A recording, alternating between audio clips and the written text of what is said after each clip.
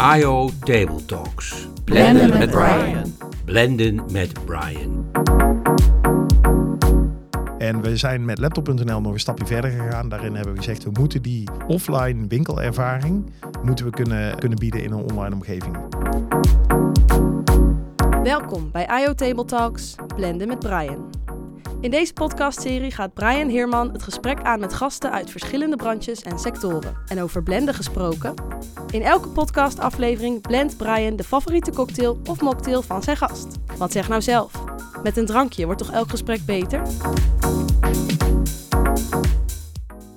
Vandaag maar liefst 2 gasten in mijn podcaststudio. 1 gast is gepokt en gemazeld in de wereld van sales en e-commerce. Hij studeerde commerciële economie en marketing en startte zijn carrière binnen de automotive industrie alvorens hij de overstap maakte richting de digitale commercewereld bij paar. Sinds 2020 staat hij aan het roer als Director Digital Commerce bij de moedermaatschappij ByteCommerce, waar naast paar ook de labels laptop.nl, norrit.nl en campusshop.nl en BE onder vallen. Een echte digital commerce professional.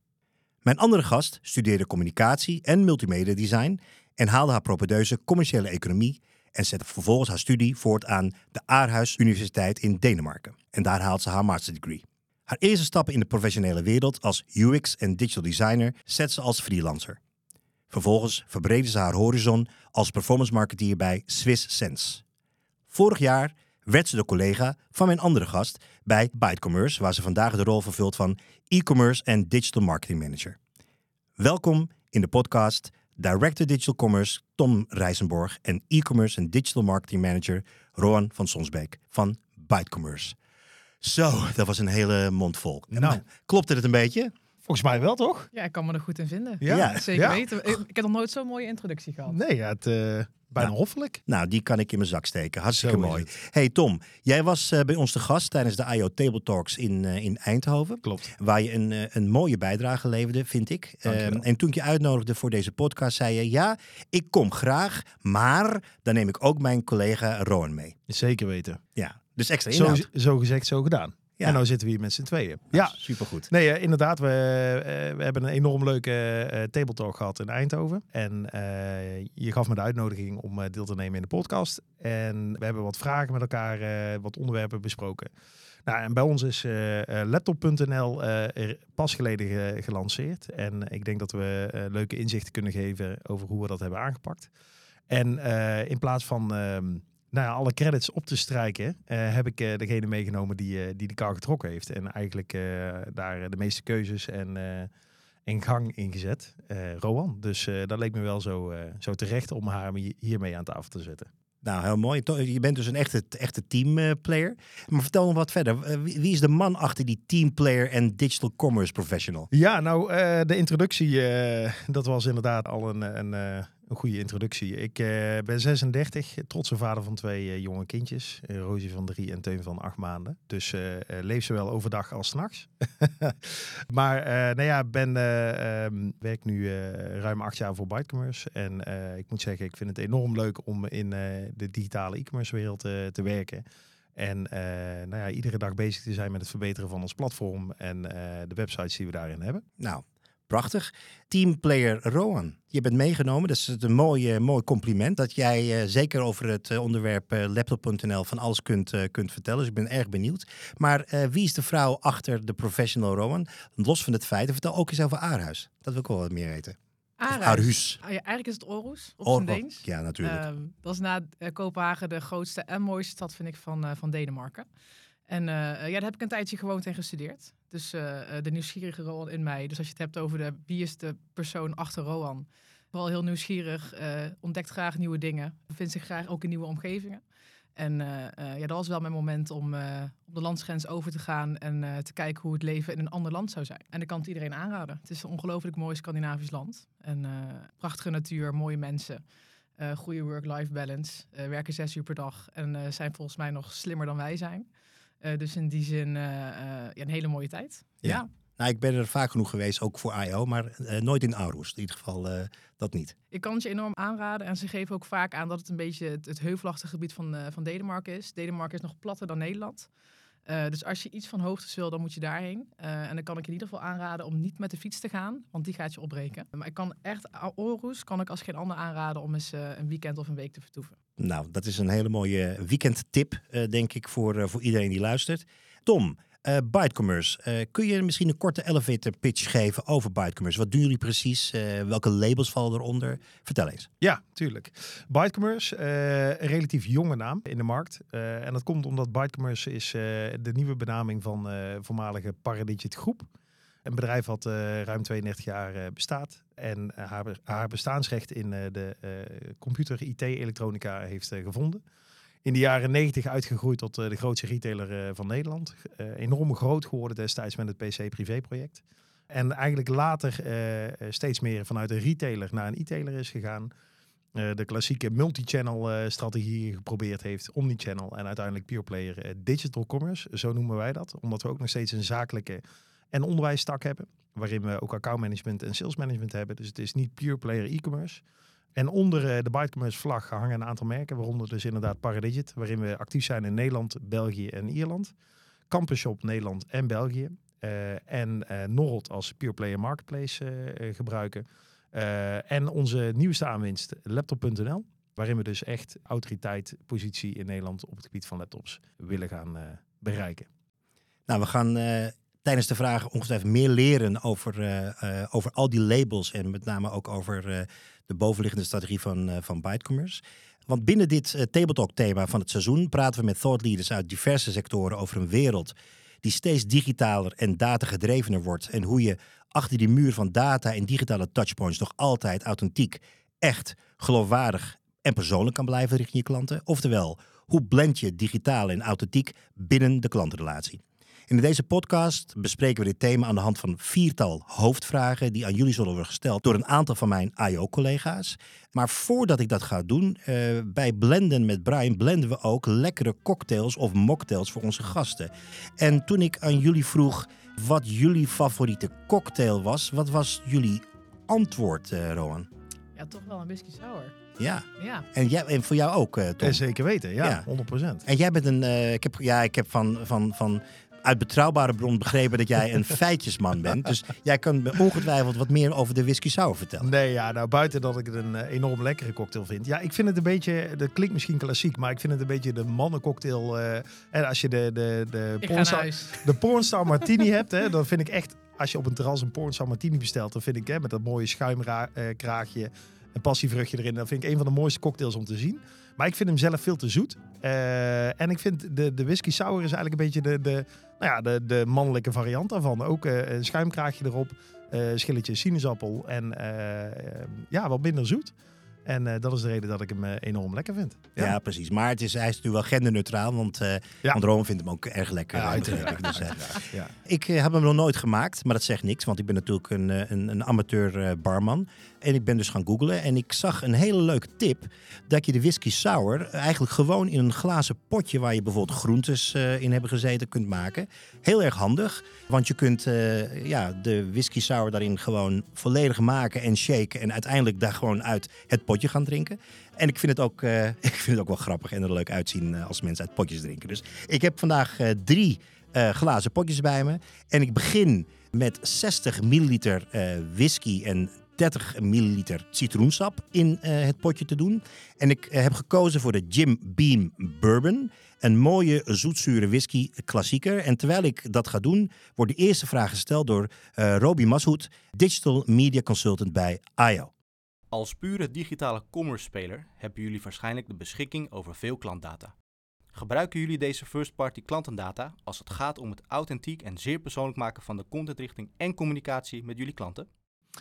Ja, uiteraard. Zeker gezien de veranderingen in first-party en third-party cookies of klantdata, hoe je het wil noemen, zijn we uiteraard enorm druk bezig om onze klantensegmenten, zoals ik net ook al zei. We zijn in verschillende landen in verschillende doelgroepen, zakelijk, consument, onderwijs actief.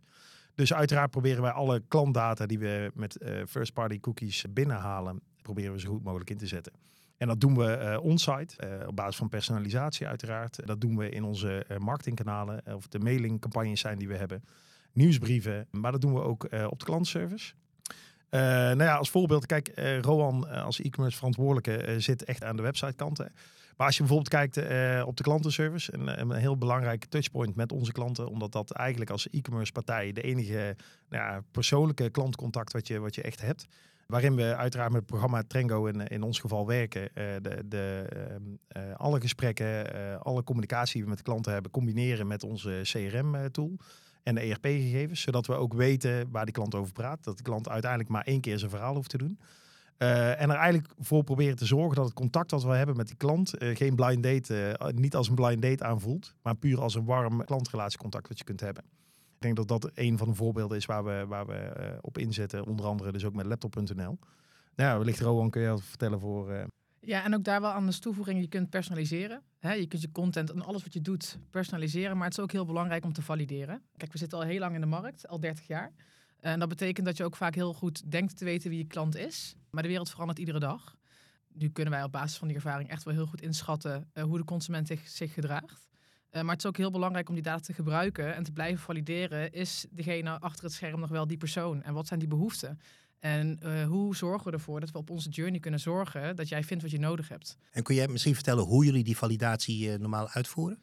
Nou, dat kan heel plat. Dus we hebben profielen gebouwd, we hebben persona's staan, waarin we echt op basis van data en onderzoek hebben beschreven wie onze klant is. Ja, en die wil je valideren. Dus je gaat echt op zoek naar wie komt op onze platformen, wie koopt er. Als wij vragen beantwoorden of processen optimaliseren, hoe moeten we dat eigenlijk doen? Waar zitten de hiccups? Dus content is super belangrijk, maar de assen om content heen zijn misschien nog wel belangrijker. Kijk, content moet gewoon relevant zijn. Ja, maar als ik naar jullie luister, zeggen jullie van die data gebruiken we om heel persoonlijk te kunnen communiceren, maar voornamelijk on-site en ook in je klantenservice. En jij had net even een bijzinnetje, Rowan, die zei van content is heel erg belangrijk, maar die andere dingen zijn eigenlijk nog belangrijker. Maar toch wil ik een vraag over die content stellen, want kun je iets vertellen over jullie contentstrategie? Hè? Want uiteindelijk is het niet alleen de aankoop, denk ik, van apparatuur of van een laptop of whatever. Daar zit denk ik ook een hele contentstroom omheen. Kun je daar iets meer over vertellen? En ook hoe jullie die data dan gebruiken in die content om die ook persoonlijk te maken? Ja, wat wij eigenlijk doen is wij sturen op brandformance. Dus aan de ene kant is ons merk heel erg belangrijk en voeren wij brandingcampagnes. Hè. Er zit een hele mooie brandinglaag boven. En we gebruiken een heel stuk retargeting om uiteindelijk ook de sales te maken. Dus je kunt hem heel erg opsplitsen aan businesskant aan 2 groepen. En wij gebruiken data om te kijken hoe willen wij mensen naar onze platformen krijgen. Kijk, we zitten met meerdere labels in dezelfde markt. We verkopen in die zin consumentenelektronica. Dus stap 1 voor die data is zorgen, wie is dit? En kunnen we die het beste bedienen met Campus Shop of misschien met Paradigit of met laptop.nl. Dus daar begint het eigenlijk al. En die data die helpt ons om te zorgen dat we in die zin rendabel zijn en niet 5 keer dezelfde klik uitgeven aan dezelfde persoon. En anderzijds ook om jou de content voor te schotelen die jij nodig hebt. Wij kunnen op basis van jouw gedrag en op basis van jouw zoekintenties zien wat jouw interesses zijn, wat jouw zoekopdrachten zijn geweest. In welke fase van de journey jij zit. En op die manier kunnen wij de content voorschotelen, om het maar even heel plat te zeggen. Die ook het beste bij jou past en hopelijk jouw behoefte vervult. Want kijk, uiteindelijk hebben wij 1 missie met de labels die wij voeren. En dat is zorgen dat we jouw behoefte vervullen. En die proberen we op basis van die data te achterhalen. En je kunt je voorstellen dat een student, iemand van 18 jaar die vol in het leven staat en heel erg bezig is in de sociale media, andere content voorgeschoteld wil krijgen dan misschien zijn of haar moeder, die misschien de laptop voor hem of haar koopt. Dus in die zin heb je ook voor 1 label meerdere doelgroepen en mensen die je wil bedienen en die je op een andere manier binnentrekt op je platform. En dat is heel belangrijk. Tom, je had het net ook even over klantenservice. Hoe zien jullie de inzet van AI-tools in die klantenservice? Want daar zie je natuurlijk ongelooflijk veel ontwikkelingen. Kun je daar iets over vertellen? Zijn jullie al mee bezig? Ja, we merken dat de partijen waar we mee samenwerken, dus onder andere een systeem als Trengo, uiteraard vanuit hun kant allerlei modules toevoegen die gebaseerd zijn op AI-technologie. Het wordt op dit moment vaak nog wat groter gemaakt als dat het daadwerkelijk wat je uit je systemen kunt halen. Het is zeker een onderwerp waar wij intern veel over praten met elkaar. Omdat de meningen zijn daarover nog wat verschillen nogal wat. En de manier waarop je AI ook als een veilig proces in je organisatie kunt gebruiken. Want de sky is the limit. Hè? Op het moment dat je op een klantenservice zegt, joh, iedereen mag met AI werken. De ene gaat met OpenAI werken, de andere met Bart van Google. Dus met name de implementering van het proces. Hoe zorg je er nou voor dat we dat binnen bepaalde kaders kunnen houden met elkaar? En anderzijds, wanneer is het nuttig en wanneer is het wat minder nuttig, om het even zo te zeggen. Als je kijkt wat wij heel concreet doen, is dat wij halen, als voorbeeld, wij vullen onze FAQ ermee aan. Dus wij halen de data, de tickets, de onderwerpen van de tickets, de titels, die kunnen we relatief makkelijk segmenteren door AI. Hè? Want je zet er een Excel-lijst in en je vraagt aan OpenAI, joh, segmenteer deze in onderwerpen. En op basis van de antwoorden van de klantenservice die ze op dat ticket hebben gegeven, kunnen we op basis daarvan de FAQ aanvullen van bepaalde merken, websites of projecten die we doen. Dus ook om jou toe te voegen, ik denk dat AI ons ook heel erg helpt om op dit moment onze processen te optimaliseren. En we krijgen via heel veel stromen, telefoon, e-mail, tickets, sociale media vragen binnen over orders of over vanuit onze klanten. En AI helpt ons ook heel erg om te segmenteren en te prioriteren in welke content belangrijk is om online te tonen. Ja, en daardoor verstelt het onze processen en zijn we op dat moment ook weer heel relevant. Ja. Dus daar ondersteunt AI ons enorm in. Ik heb geen AI hier om mij te ondersteunen om jullie cocktail verder te maken. Dus ik ga dat lekker zelf doen. En de volgende stap die ik ga doen is dat ik 20 milliliter suikersiroop toevoeg aan het potje. En een paar druppels Angostura bitter. En dat is een goedje wat nogal kan vlekken. Dus ik hoop dat ik dat zonder morsen doe. En terwijl ik dat aan het doen ben, gaan we luisteren naar een vraag van Janice Lee, content manager bij IO. Jullie zijn een pure digitale speler. Digitale toegankelijkheid is tegenwoordig een belangrijk topic. Dus ook voor jullie. Hoe zorgen jullie ervoor dat jullie inclusief zijn en dat jullie platformen toegankelijk zijn voor iedereen? Ook voor bijvoorbeeld mensen met een handicap of voor ouderen die minder digitaal onderlegd zijn? Ja, deze vraag is een vrij brede vraag. Natuurlijk een topic die wat enorm relevant is. Een relevant topic op dit moment. Ik ga hem dus met verschillende invalshoeken proberen te beantwoorden. Ik denk inclusiviteit. Uiteraard een topic wat bij ons op de verschillende webshops enorm belangrijk is. Wij hebben eigenlijk de keuze gemaakt. Als je inclusiviteit vanuit het gender bekijkt, hebben wij gezegd, joh, welke informatie is voor ons van belang op formulieren, op het moment dat je een account aanmaakt of contact wil opnemen. Wat vinden wij echt belangrijk? En wij hebben eigenlijk daar de keuze gemaakt om te stoppen met een aanhef, de heer of mevrouw of anders. Wij hebben gezegd, we vinden de naam belangrijk. We willen weten met wie we contact hebben of zaken doen. En we hebben een aantal NOW-gegevens nodig om überhaupt die order te kunnen verwerken. Dus ik denk dat dat stap 1 is. Toen zijn we ook goed naar die formulieren gaan kijken van, zijn die eenduidig en kunnen we in één oogopslag laten zien welke velden verplicht zijn, niet verplicht zijn. Om ook vanuit UX eigenlijk voor digibeten wil ik het niet noemen, maar voor de mensen die daar wat hulp bij nodig hebben, makkelijker in één oogopslag te kunnen laten zien wat ingevuld moet worden. Als je dan kijkt naar, daar gaat de vraag ook over, bijvoorbeeld mensen met een handicap of ouderen die wat minder digitaal onderlegd zijn. Slechtziende, wij zien dat er veel plugins zijn of hulpprogramma's zijn, onder andere voor slechtzienden. Dus wij hebben besloten vanuit onze webplatformen niet daarin te faciliteren. Maar juist wel ervoor te zorgen dat we de formulieren overzichtelijk maken, de juiste headers geven. Dus dat het op het moment dat je een app gebruikt die het omzet naar spraak, dat je eigenlijk in je sitemapping, dat het heel helder is waar je naar kijkt en wat je zoekt. En ook het doorlinken wat we hebben, dat we de link noemen waar je naartoe gaat. Zodat op het moment dat zicht omgezet wordt in spraak, tekst in spraak wordt omgezet, dat je sneller door onze site kunt heen scrollen. En laptop.nl zijn we daar eigenlijk vanuit de ontwerpfase al wat meer mee bezig geweest dan dat we dat hebben met de websites die al langer bestaan. Daar heb je het eigenlijk vanaf de kern eigenlijk al meegenomen in de gedachte. Ja, en wat misschien ook wel belangrijk is, helemaal ook bij laptop.nl, is, kijk, je wil iedereen faciliteren. Dus iedereen die de behoefte heeft om een laptop aan te schaffen, moet die bij ons kunnen kopen. En dat betekent dat je tone of voice heel laagdrempelig moet zijn. En dat je niet heel erg in de bits en bytes moet gaan zitten, wat Tom eerder al zei. Dus we proberen heel erg het beestje bij de naam te noemen. In die zin, op basis daarvan is ook onze keuzehulp bijvoorbeeld gevuld. Dus we beginnen al met de laagdrempeligheid je aan te spreken met je. Iedereen moet zich daar gevonden bij kunnen voelen. Maar we proberen jou echt het advies te geven wat jij nodig hebt. Wij zijn jouw online adviseur. We willen jou echt die offline winkelervaring geven in een online omgeving. En daarbij hoort het geven van het juiste advies, de juiste vragen stellen en zorgen dat jij vindt wat je nodig hebt.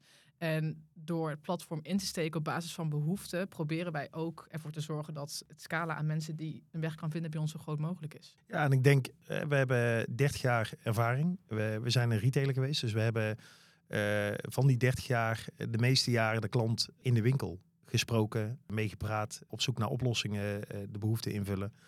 En dat zit diep in ons DNA. Als je kijkt naar de mensen die bij ons werken, over alle afdelingen zijn het vaak collega's die in de winkel hebben gestaan. Zeker met het sluiten van de laatste 4 winkels net voor 2020 zijn eigenlijk al die mensen naar ons hoofdkantoor toegekomen. En daarin zie je, onder andere ook op de klantservice, dat daar hebben verschillende leeftijden. Eigenlijk in alle leeftijdscategorieën hebben daar mensen werken. Die dus de vertaalslag van de digitale vraagstukken die bijvoorbeeld ouderen kunnen hebben. Hun winkelervaring hebben om daar telefonisch die klant verder te kunnen helpen. En we zijn met laptop.nl nog een stapje verder gegaan. Daarin hebben we gezegd, we moeten die offline winkelervaring moeten we kunnen bieden in een online omgeving. En daar hebben we de hulp op afstand module geïntroduceerd. Waarin we de klant op basis van een afspraak aan de klant afspraak maken bij onze klantservice. Dan hebben we een videoconnectie met de klant. De klant mag kiezen of hij wel of niet zijn camera aanzet. Wij kunnen, indien een klant dat accepteert, device overnemen via TeamViewer. En wij kunnen de klant dus op afstand die winkelervaring geven, helpen met het advies geven of een probleem oplossen op het device wat de klant heeft. Nou, helemaal helder. Ik ga naar de volgende stap in jullie cocktail. En dat betekent dat ik er een beetje eiwit bij ga doen. En in principe kun je dat ook wel uitlaten, maar in het klassieke recept hoort er echt bij. En terwijl ik dat ga doen, ik ga nu niet ingewikkeld met eieren lopen smijten. Dus maak je geen zorgen, ik heb het al voorbereid. Een beetje eiwit al hier in de jigger. En terwijl ik dat erbij doe, gaan we luisteren naar een vraag van Karwan Meharbi. En hij is IT-specialist bij IO. Onder ByteCommerce vallen een aantal digitale commerce merken zoals laptop.nl, campusshop.nl, n.be, nodel.nl en Paradigit. Kun je iets vertellen over hoe jullie de digitale touchpoints zoals social media selecteren om jullie doelgroepen te bereiken met jullie content en aanbiedingen? Ja, eigenlijk heeft de introductie van het merk laptop.nl ons ertoe gedwongen om opnieuw te gaan kijken naar doelgroepen, segmenten en welke doelgroepen onze merken bedienen. Je kunt je voorstellen, 30 jaar legacy zorgt ervoor dat je in die 30 jaar verschillende kanten op bent gegaan en geprobeerd hebt. Eigenlijk in de hele transformatie van retailer naar e-commerce speler ben je daar continu mee bezig. Dus wij zijn met laptop.nl opnieuw gaan nadenken, hoe ziet ons merkenpalet eruit? Nou, dat is ook de keuze dat we van de Paradigit groep naar ByteCommerce zijn gegaan, van een branded house naar House of Brands. Om die merken naast elkaar te kunnen zetten en nog meer segmentering te kunnen laten plaatsvinden in de verschillende doelgroepen. Dus vanuit consumer, zakelijk, onderwijs, maar ook binnen die segmenten dus echt doelgroepen te kunnen identificeren, persona's te kunnen maken. Dus we zijn echt per merk gaan kijken, we hebben daar een brandhart voor gebruikt, gaan kijken naar wat is de identiteit, het imago, maar vooral ook het DNA wat we in dat merk hebben zitten, om zo nog betere en duidelijkere segmenten te kunnen benadrukken. De stap die we vervolgens hebben gezet is op basis van die persona's die we gecreëerd hebben, daar kan Rowan dadelijk denk ik wat leuks over vertellen, zijn we gaan nadenken en hebben ook onderzoek gedaan. Dus we hebben klanten geïnterviewd, paneldiscussies gehad. Van waar begint die journey? Waar bevindt die doelgroep zich? Op welke kanalen? En hoe ziet vooral die journey eruit? Dus waar ontstaat de interesse? Waar oriënteren ze zich? En hoe kunnen wij vanuit de verschillende merken het beste die klant daar bereiken en inspelen op de behoefte die er op dat moment is? Ja, en ook dat is een stuk toetsen. Dus wat je ook ziet, we hebben die transformatie doorgemaakt. We zijn ook met Paradigit heel groot geworden en zien natuurlijk ook met Let's.nl dat je daar ook een stuk consument gaat verschuiven. En wat leuk is om te zien is dat je dingen moet uitproberen. We hebben bijvoorbeeld met Campusshop een test gedaan deze zomer voor TikTok. Ja, als je denkt aan een student, dan een student bevindt zich tegenwoordig, het hele scala bevindt zich op TikTok. Ja, daar waren wij niet actief. En op het moment dat je gaat onderzoeken, waar bevindt nou echt die klant zich? Hoe gaan we ervoor zorgen op basis van branding dat mensen ons weten te vinden? Dat als ze straks iets nodig hebben, wij meegaan in die overweging. En dan zag je dat TikTok ongelooflijk goed werkte. Diezelfde test hebben we voor Paradigit gedaan en dat deed niets. En daar hebben we bijvoorbeeld de overstap gemaakt naar onder andere Reddit en Twitch. Omdat het weer draait om relevantie. Je moet weten waar je klant zit. Je moet weten welke groepen zich waar bevinden. Op Campusshop performen Facebook heel goed en dus TikTok. Nou, Facebook, dat is niet zozeer voor de categorieën 20-30, maar vooral voor de huismoeders tegenwoordig. Ja, dat mag je soms ook niet zeggen, maar het is wel zo. Dus je kunt heel goed ondervinden waar bepaalde doelgroepen zich bevinden. En nou, als je naar laptop.nl kijkt, is echt voor de massa. Nou, daar ga je een andere strategie op loslaten dan voor Campusshop en Paradigit. Die zitten heel veel. Dan zijn de doelgroepen heel specifiek. We weten heel goed wie we willen targeten en wie ook niet. Wie we minder goed kunnen helpen. Laptop.nl is voor de massa. En dat betekent dat je natuurlijk massamedia inzet, maar ook de meest obvious kanalen gebruikt om bekend te maken dat je er bent. Maar op die manier zoeken we die strategieën op. En voor ieder merk doen we dat op die manier dus heel anders. Ja, want jullie hebben ook een business-to-business / zakelijke doelgroep. Die zijn over het algemeen, of bedrijven zijn over het algemeen wat lastiger te bereiken. Hoe kijken jullie daarnaar? Ja, dan is het bijvoorbeeld heel interessant en dan moet je soms ook buiten je digitale paden gaan. Want daarin gedraagt een zakelijke klant zich toch weer anders. En daarin voeren we eigenlijk 2 strategieën. 1 is op zoek gaan naar de persoon die binnen een bedrijf de zakelijke spullen regelt. Die kun je ook weer vinden, dat is meer een techie. En anderzijds is het soms ook heel belangrijk om gewoon weer een zakelijk magazine op de kantinetafels van bedrijven neer te leggen. Omdat op dat moment daar de bekendheid plaatsvindt, de oriëntatie plaatsvindt. En ook kanalen als LinkedIn, die we daar gebruiken voor de zakelijk tak. Het Partnertje, het zakelijk magazine, de whitepapers die we voor Campusshop, het onderwijs schrijven. Dus echt voor de onderwijsinstellingen van hoe implementeer je succesvol digitale leermiddelen. Hoe zorg je voor dat iedereen kan deelnemen aan het onderwijs met digitale leermiddelen. Dus dat is, daar bewandel je weer wat andere paden als dat je dat eigenlijk in het e-commerce B2C stuk doet. Nou, straks ga ik een potje omdraaien. En dat is om de whisky sour goed te mixen, te shaken. Die ga ik straks garneren met een sinaasappelschilletje. Want er zitten allemaal mooie lekkere olie in, dat ruik je ook. En het past heel mooi. Die heb ik alvast klaargelegd hier op een schoteltje. En we gaan luisteren naar de volgende vraag. En die van Michelle de Boer. Zij is content manager bij IO. ByteCommerce is gespecialiseerd in de online verkoop van onder andere laptops, desktops, tablets, componenten en randapparatuur. Een echte online retailer. Zijn er plannen om in de toekomst het businessmodel van ByteCommerce uit te breiden?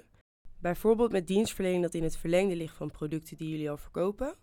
Of misschien door jullie e-commerce platform met technologie, klantenservice en fulfillmentdiensten aan te gaan bieden aan derde partijen? Ja, zeker. Dit is eigenlijk een transformatie waar we middenin zitten. Dus we zijn 30 jaar geleden begonnen als retailer. En zoals ik al eerder zei, hebben de hele journey van multichannel, omnichannel naar uiteindelijk digital commerce speler doorgemaakt. En in die reis ben je continu bezig jezelf te verbeteren en te kijken van joh, wat moeten we aanpassen, waar liggen kansen en hoe zien we onszelf over 3 tot 5 of 10 jaar. Zeker in de markt waarin wij actief zijn. Een hyperconcurrerende markt in consumentenelektronica.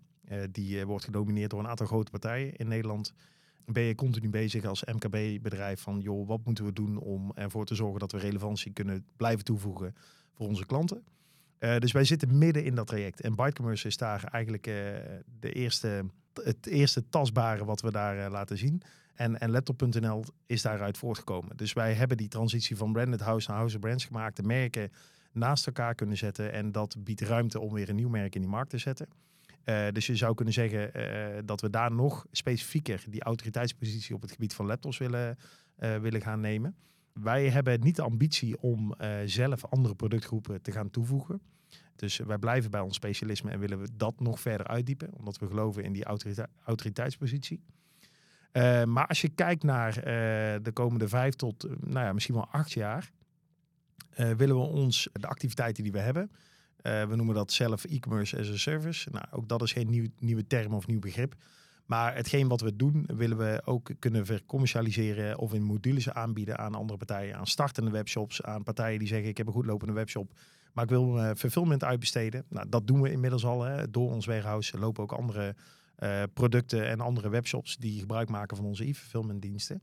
Maar je zou het ook kunnen zien als zijnde de e-commerce kennis die we in huis hebben om die te commercialiseren. Het ERP-systeem, de PSP die we gebruiken om al die modules eigenlijk te kunnen gaan aanbieden bij andere partijen. Dus eigenlijk zeg je nou niet verbreden qua assortiment, maar meer eerder verdiepen. En als het al verbreed wordt, dan zitten we met name in de services die jullie zouden kunnen bieden op basis van het platform en de kennis die jullie al hebben voor andere partijen. Dus die kunnen dan met hun producten over jullie kennis en jullie platform heen draaien. Ja. Welke bewegingen zie je directe concurrenten maken? Is dat een beetje hetzelfde? Ja, kijk, marketplaces is natuurlijk het onderwerp waar iedereen mee bezig is. Ook wij. Uiteindelijk zul je zien dat steeds meer partijen een marketplace functionaliteit aanbieden. Dus first party worden in het aanbieden van die marketplace platform. Wij geloven er heel erg in, zeker met laptop.nl, dat op het moment dat wij die autoriteitspositie in Nederland kunnen innemen, dat de one-stop shop wordt waar je de laptop koopt. Voor alle segmenten, dus ook in het onderwijs, maar ook voor die kleinzakelijke markt. Maar ik denk dat als ik naar de concurrenten kijk, conculega's, dat het onderwerp is waar iedereen mee bezig is. Zeker. Ja, dat zie jij ook zo. Ja, zeker weten. En ik denk ook wel, als wij die autoriteitspositie willen pakken, dan willen we alle laptops die er zijn aan kunnen bieden, even heel plat geslagen. Dus wij denken alles aan te kunnen bieden wat wij nodig achten voor onze doelgroep om ze te kunnen faciliteren als autoriteit. Maar ja, als je een beetje mag dromen en groter mag denken, dan moet straks iedere laptop in Nederland via ons verkocht worden. En als dat zou kunnen, ja, dan helpt een marketplace functionaliteit enorm mee. En je moet ook niet alles zelf willen doen, je moet het slim doen. Dus in die zin past hij er heel mooi bij. En zie ik hem vooral ook bij laptop.nl in de nabije middentoekomst zeker komen. Ja.